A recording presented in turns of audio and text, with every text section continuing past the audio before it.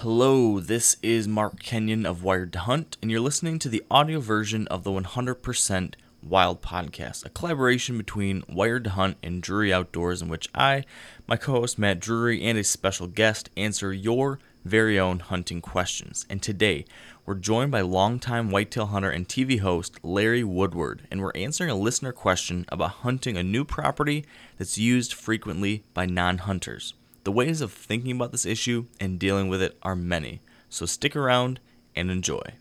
All right, welcome to another episode of the 100% Wild Podcast. I'm Mark Kenyon of Wired to Hunt.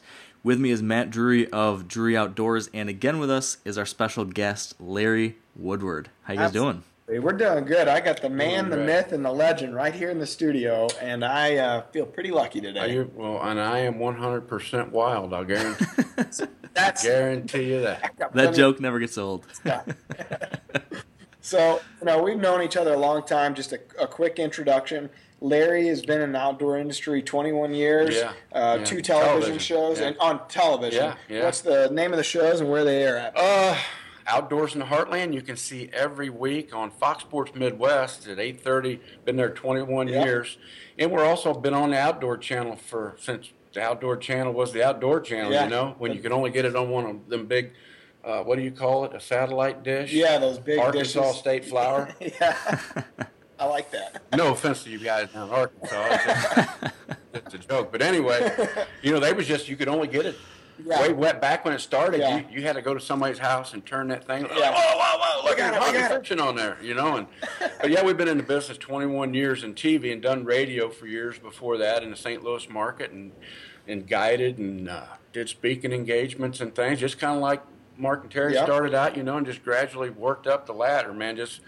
I want to thank God that I've had the life that I've had and done what I've done for so long, and hope I can get another 21 out of it. We're all very lucky to be able to make a living in the outdoor industry. So if I could get Jenny Craig and like a big old folks home place to be a sponsor, Joe Guys Hunt, you'd be set. Maybe we can keep her going for a while.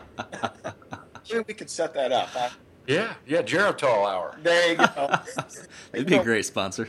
I think Mark and Terry are in the same boat. Yeah, Geritol, Ensure, Viagra. We had this guy here. We've had so many fun times out. We've had some of the same sponsors throughout the year. So when we go to the ATA show and the SHOT Show, there's a lot of times throughout the years where we have dinner engagements together where there might be 10, 15, 20 people in a little private room that we're all having dinner. And by the end of the night, I can promise you every time, we're going to be all huddled up, hurtled around this guy right here. He's going to be telling some funny story about a trip he had to Africa or somewhere in the mountains or some bear coming to touch his leg, or maybe it was at a Hooters restaurant. I don't know. There's story after story after story with this guy. You can tell him the Hooters when it's all right. Man, one time we're at an ATA show, and we were at a dueling piano place. Dueling piano place. It was after hours. The shows had closed, and a lot of industry people all gather around. We all know each other. We're all friends. And Larry comes out, and he's got a Hooters extra small top on. It was classic.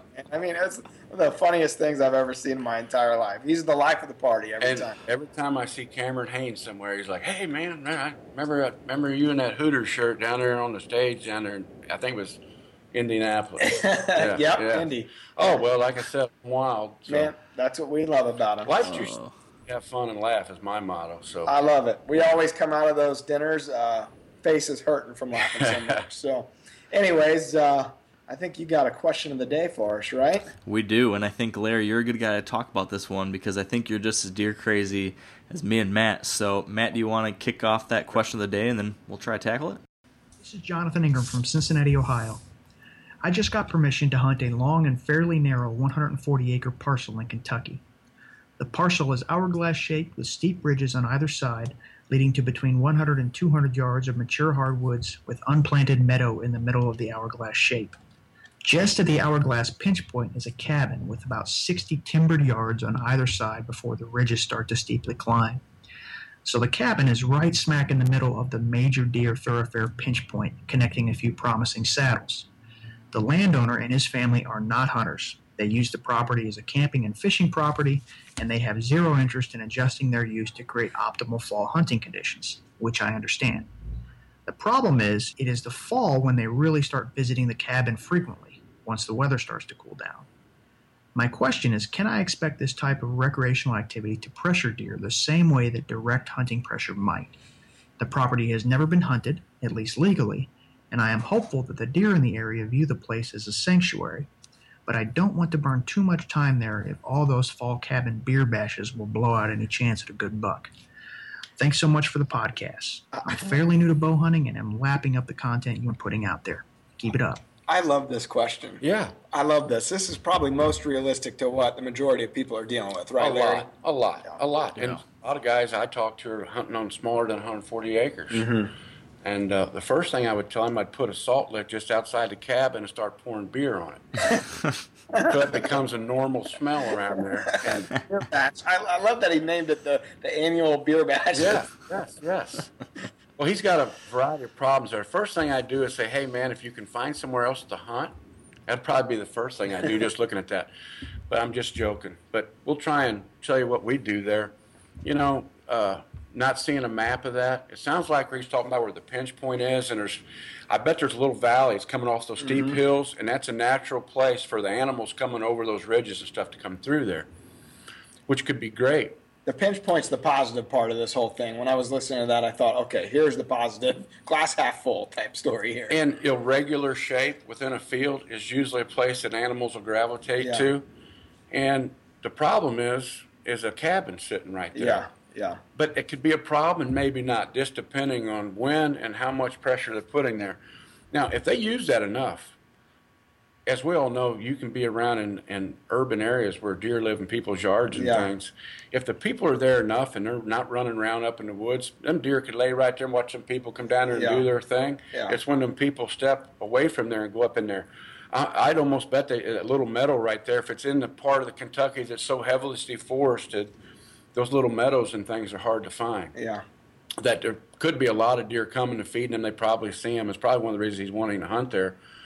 You know, depending on what time of the year, these people don't hunt. So maybe by the time the good hunting comes, they've quit coming to the cabin. Like things have quieted down. The first thing that jumped out at me here right now with him describing this, I'd get down there right now and plant a food plot within close proximity of that cabin and get that planted for later this year, especially if he's got cameras out and knows he's got some decent deer in that area. Yeah. Get that started now. Right now's the time this stuff should be getting planted. And in Kentucky, you got plenty of time to get that germinated and get that going. Because, you know, just like when a team shows up and you're in a church softball league and they divvy up the teams and you're there to play with what you got, it's kind of what he's got. I would turn that cabin into my barn. Yeah. I guarantee you, if you plant a food plot around that, if those people would let you do that somewhere, I don't know if the guy's bow hunting, I don't know if he's gun hunting, or both.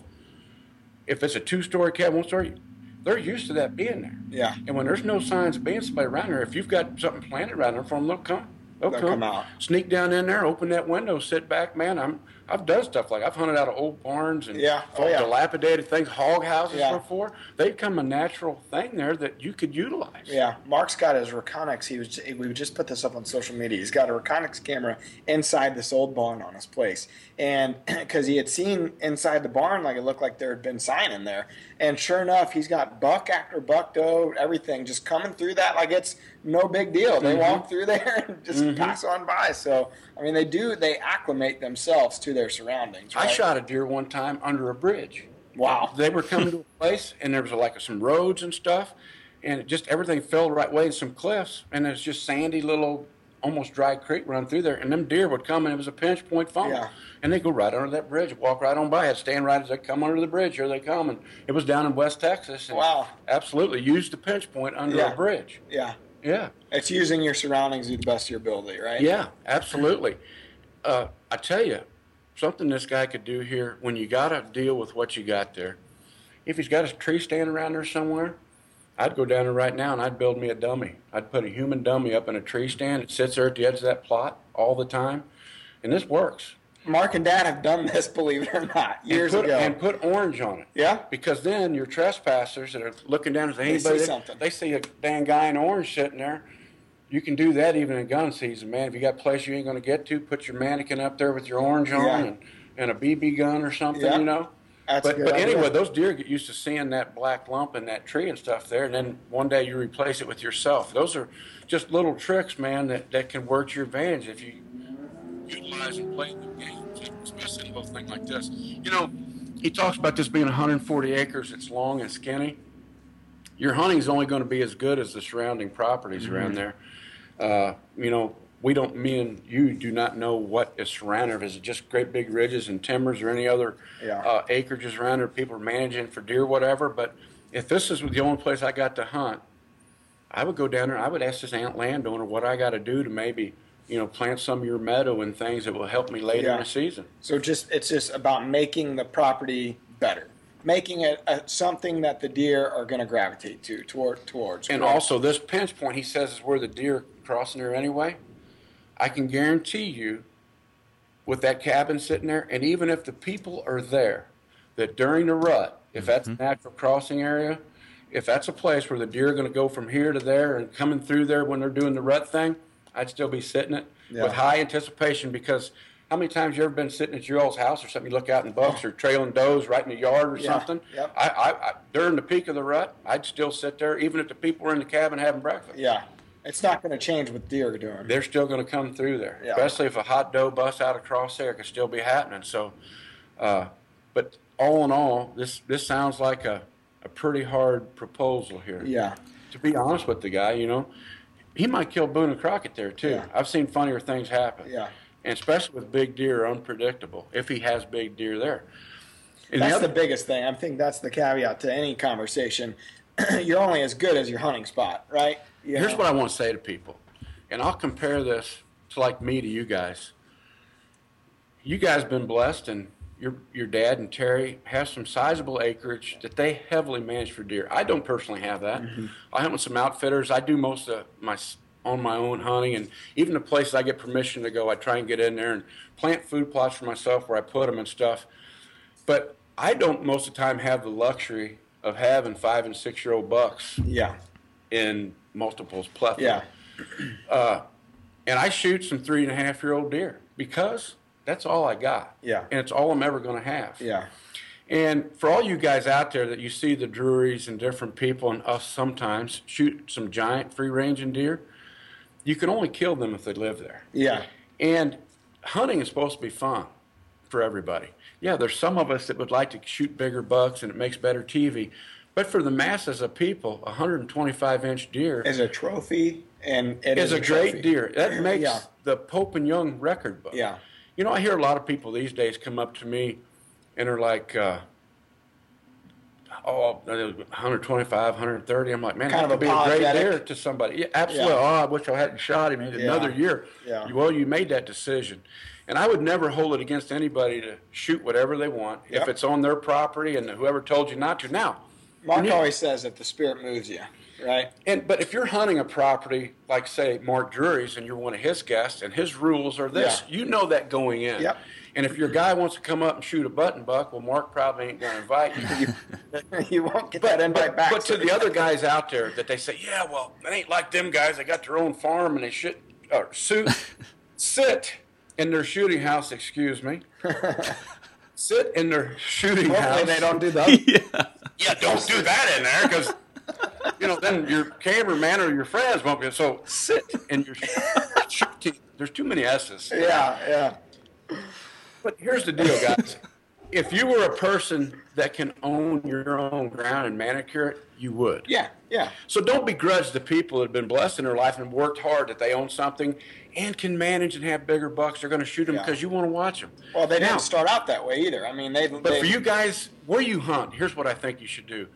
Yes, every now and then a giant buck gets killed on public property or in an area where nobody thought one of those would come from. You know, most of the biggest deer in America every year are killed by novice hunters.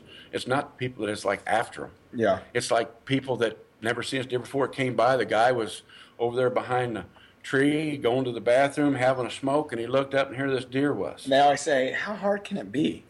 and things happen. And on the big mega bucks so many times. That's who they're killed by. Yeah. Somebody never expecting it, never was happy with shooting any deer. Yeah.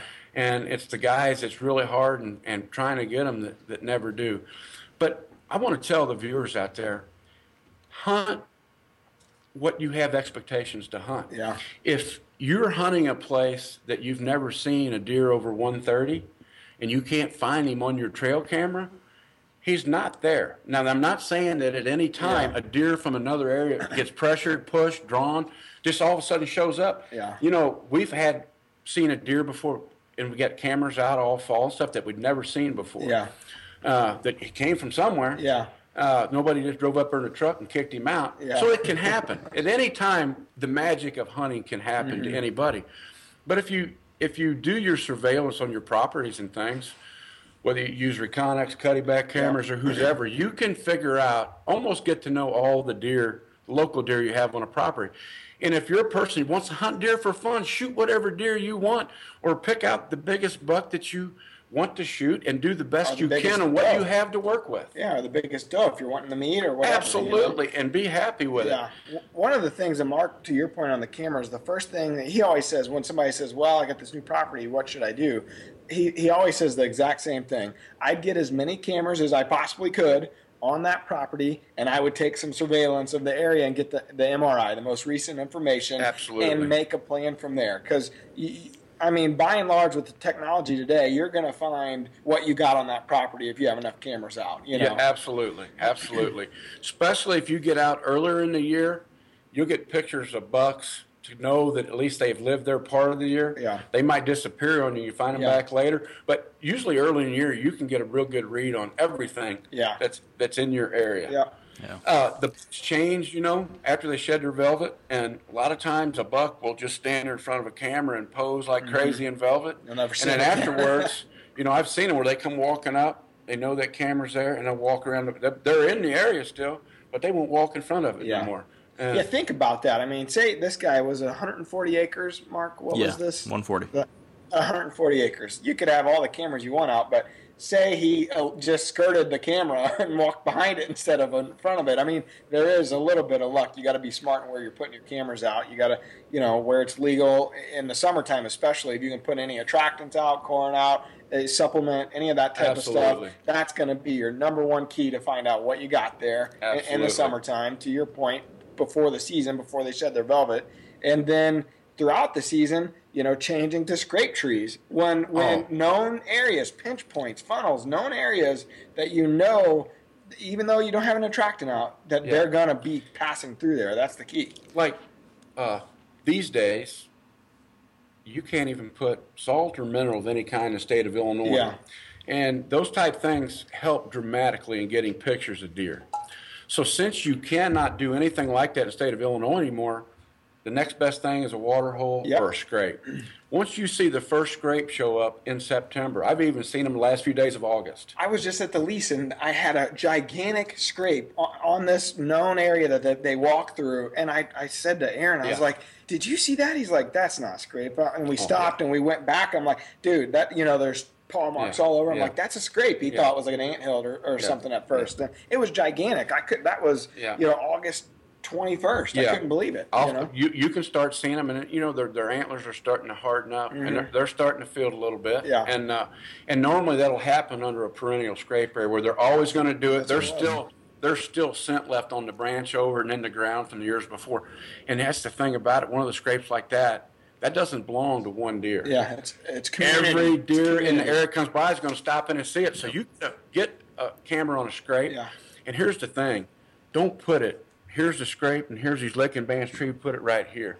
You know, get it away and get it as high as you can out of a deer's view and angled down and get the picture. Interesting. The deer are getting more smarter, I believe, about cameras. Yeah. And even if you use rubber gloves and stuff, you leave some scent on them, and they see it's a different. How many times you got a camera out and you got deer's nose up there, you know, smelling it, looking at it. Even if you got it scent free, they notice it's something different. But your pictures, especially on the smart deer, if you get it up 7-8 feet, sometimes I take like a tree stand stick. Yeah. I come down and I strap it around the tree so I can get up just like about as high as those antlers. I put the thing up angling down, and they just keep coming in. They don't even pay any attention to it up that high. Side effect, you can catch trespassers that way. Absolutely. Yes, absolutely you can do that. Yeah. Yeah. No. And sometimes those are better to bag than deer. Yeah. Absolutely. I want to make one point, kind of going back to the original question, and kind of put a silver lining on his situation here a little bit, because we kind of talked about how, oh, this can be rough, this is kind of tough. You've got this cabin right there in a good spot in the property. But a lot of people, myself included, who hunts, almost all on just a by permission basis, a lot of us hunt properties and we have to share them with other random people that we don't even hunt with, just other people that have permission. And that situation where you have a couple other hunters on a property, I personally think is a lot more difficult to deal with than a situation like this where you have a property that hasn't been hunted before and you do have people on it but they're not hunting. I think there's a really big difference, and I really believe that deer can tell the difference between regular human activity and hunting activity. And so I think his situation isn't that bad because this is a property that no one else is hunting.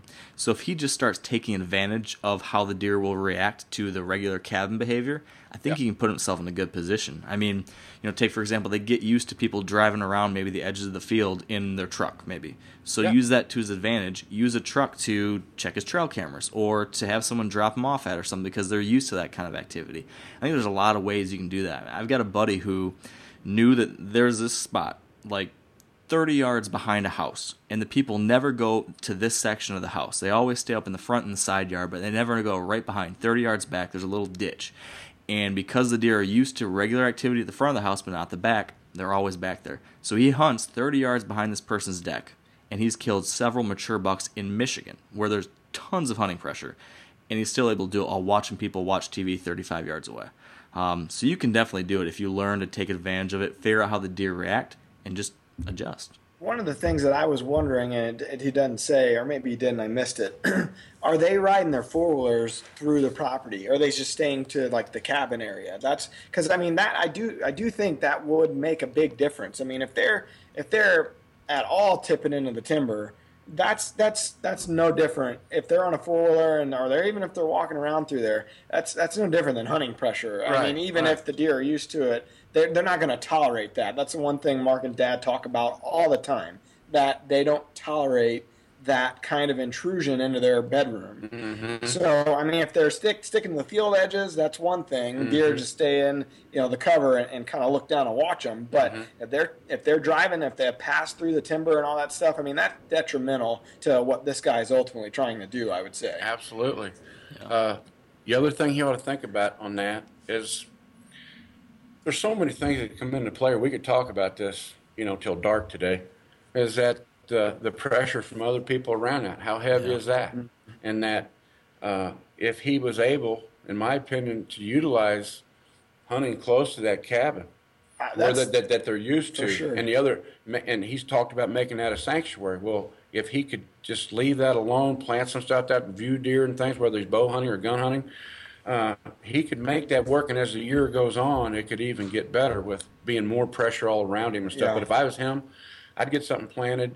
I'd stay out of his woods, especially on those steep hillsides like that or down in that bottom. Yeah. Man, those pooling winds and you can, look at your phone, says you got a south wind today. It don't mean nothing because that wind flows like water wherever it's pushed. You can look at air currents in terrain like that, just like a creek that's coming down. It's going to hit this bank, it bounces back and comes this way, and it can play a lot of tricks on you. If I was him, I'd go get go to a fireworks stand, get some of them smoke bombs. I'd go out there right now on whatever prevailing wind is, and go out and light the thing off and just watch it go, and it'll hit that hill and go around, and you can get a real good idea. And do it way before the season. Yeah. Get an idea of how the currents flow down in those low spots. You see all your sign in the valleys and stuff like that, but they're tough to get down in there. Yeah. And hunt those because of that. That's why I like tops of hills and things at any time, especially for morning sets, because once that thermal start up, man, you can get away with murder. Yeah. And if he's hunting in the afternoons, going into the evening when a lot of deer movement happens, during the season, if he's only got these hillsides. Now, Mark, was it that the pinch point was at the bottom of the two hillsides, or was it at the top and it dropped off on the two? the two sides. They're down in the bottom, and the ridges rise up on either side. So his evening hunts, I mean, he's more or less stuck to trying to, hopefully, if you plant that food plot, he's stuck to hunting down in the bottom, because if he's hunting up top, his thermals are being dropped down as the temperature of the earth cools. It's just pulling those thermals down into that valley. Another reason to have food down there and try and utilize it and get in his lowest point and get somewhere where the prevailing wind, however it works, and figure out beforehand, if it's from this direction, I know that it's going to go this way, brush in a blind. Yeah. Put up tree stands, hunt kind of high to help that, and be as scent free as possible. Yeah. Pay a lot of attention to your scent control, from showering up, your care of your clothes, wearing hunt inhibiting products and sprays. They all come into play. And it's not an end all be all, but they're all little bitty advantages that might give you an extra 3 seconds when the deer's in front of you. Exactly. Exactly. And All they those will little things add up. case, and especially when you're already hampered by all these things. Yeah. You think about a guy that works and he's got some time to hunt. Don't have it all screwed before you even get there. Yeah. Put every advantage into your favor as you can when dealing with the situation he's got right here. That's a great point. It's a great point to finish on.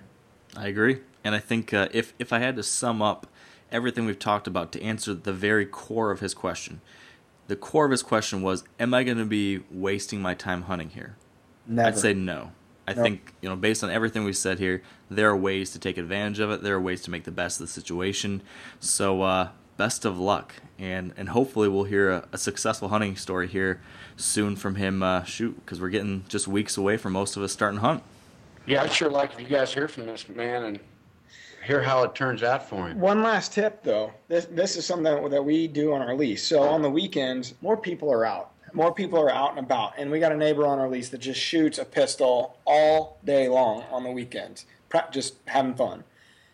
If you go on a Wednesday or a Thursday or a Tuesday when they're not going to go to the cabin, that's also a pretty good chance to see something that you will not see on the weekend. So that's a tip. I know work and there's a lot of things that go into that, but I'd say that's one last tip to part with that might actually help you tremendously. And beg that guy to let you plant some food there. Yeah. Because, put it to them this way, they'll see more wildlife because of it. If they don't hunt, they probably like seeing things. They like the outdoor experience, obviously. Yeah. They would benefit from it as well. Absolutely. Yeah. And one last thing to your point, Matt, mornings too. Because, the cabin residents probably aren't waking up at the crack of dawn and playing around in the woods. Beer bash. Well, yeah. Hopefully they're sleeping until 1 o'clock in the afternoon recovering. So buy them some extra beer and a little liquor to keep them in bed longer. That way they don't get up till noon. You got it all to yourself. That's right. That's the best tip yet. Yeah. That should be exactly where we end this thing up. So I'd say thank you, Larry, for joining us. This was great. We appreciate it. I appreciate it. I've had a blast. Absolutely. And for everyone out there, if you have a question you'd like to send in for us to answer on a future episode, go to wiredtohunt.com/100%wild, and you can submit your own voice question for myself, Matt, Larry, Mark Drury, whoever might be with us next time. We'll give it a shot. So thanks, everyone. And Matt, any updates from you? Absolutely. If you're going to check anything out from Drury Outdoors, of course, we're on the Outdoor Channel, Pursuit Network. You can see us just about any day of the week. But you can always catch us at any time of the day on social media. So check us out at DruryOutdoors.com or Facebook, Twitter, Instagram. And, of course, be sure to subscribe to our YouTube channel, Drury Outdoors. And we have DOD TV. We have the Cutting Room Floor from 13. We have all kinds of cool stuff going to be happening live on Facebook this fall. So be sure to like us over there. And, Larry, do you have anything to part with? Hey, man, go to ScentBlockerMostWanted.com, OutdoorsInTheHeartland.com, or Facebook. And believe it or not, I started twitting. I saw that. I'm like, all right, let's twit. You know what I'm saying? I'm trying to do a little twitting. And please, it's always interesting. Twit with me if you would. And, hey, look at this. You got him on here just for eye candy or something? Yeah, absolutely. Look at the teeth on that. You got a pretty mouth. Look at it. Mark. Oh, you're making me blush, Larry. All right, guys. Appreciate it. Have a good one, everyone. Thanks for joining us. Peace.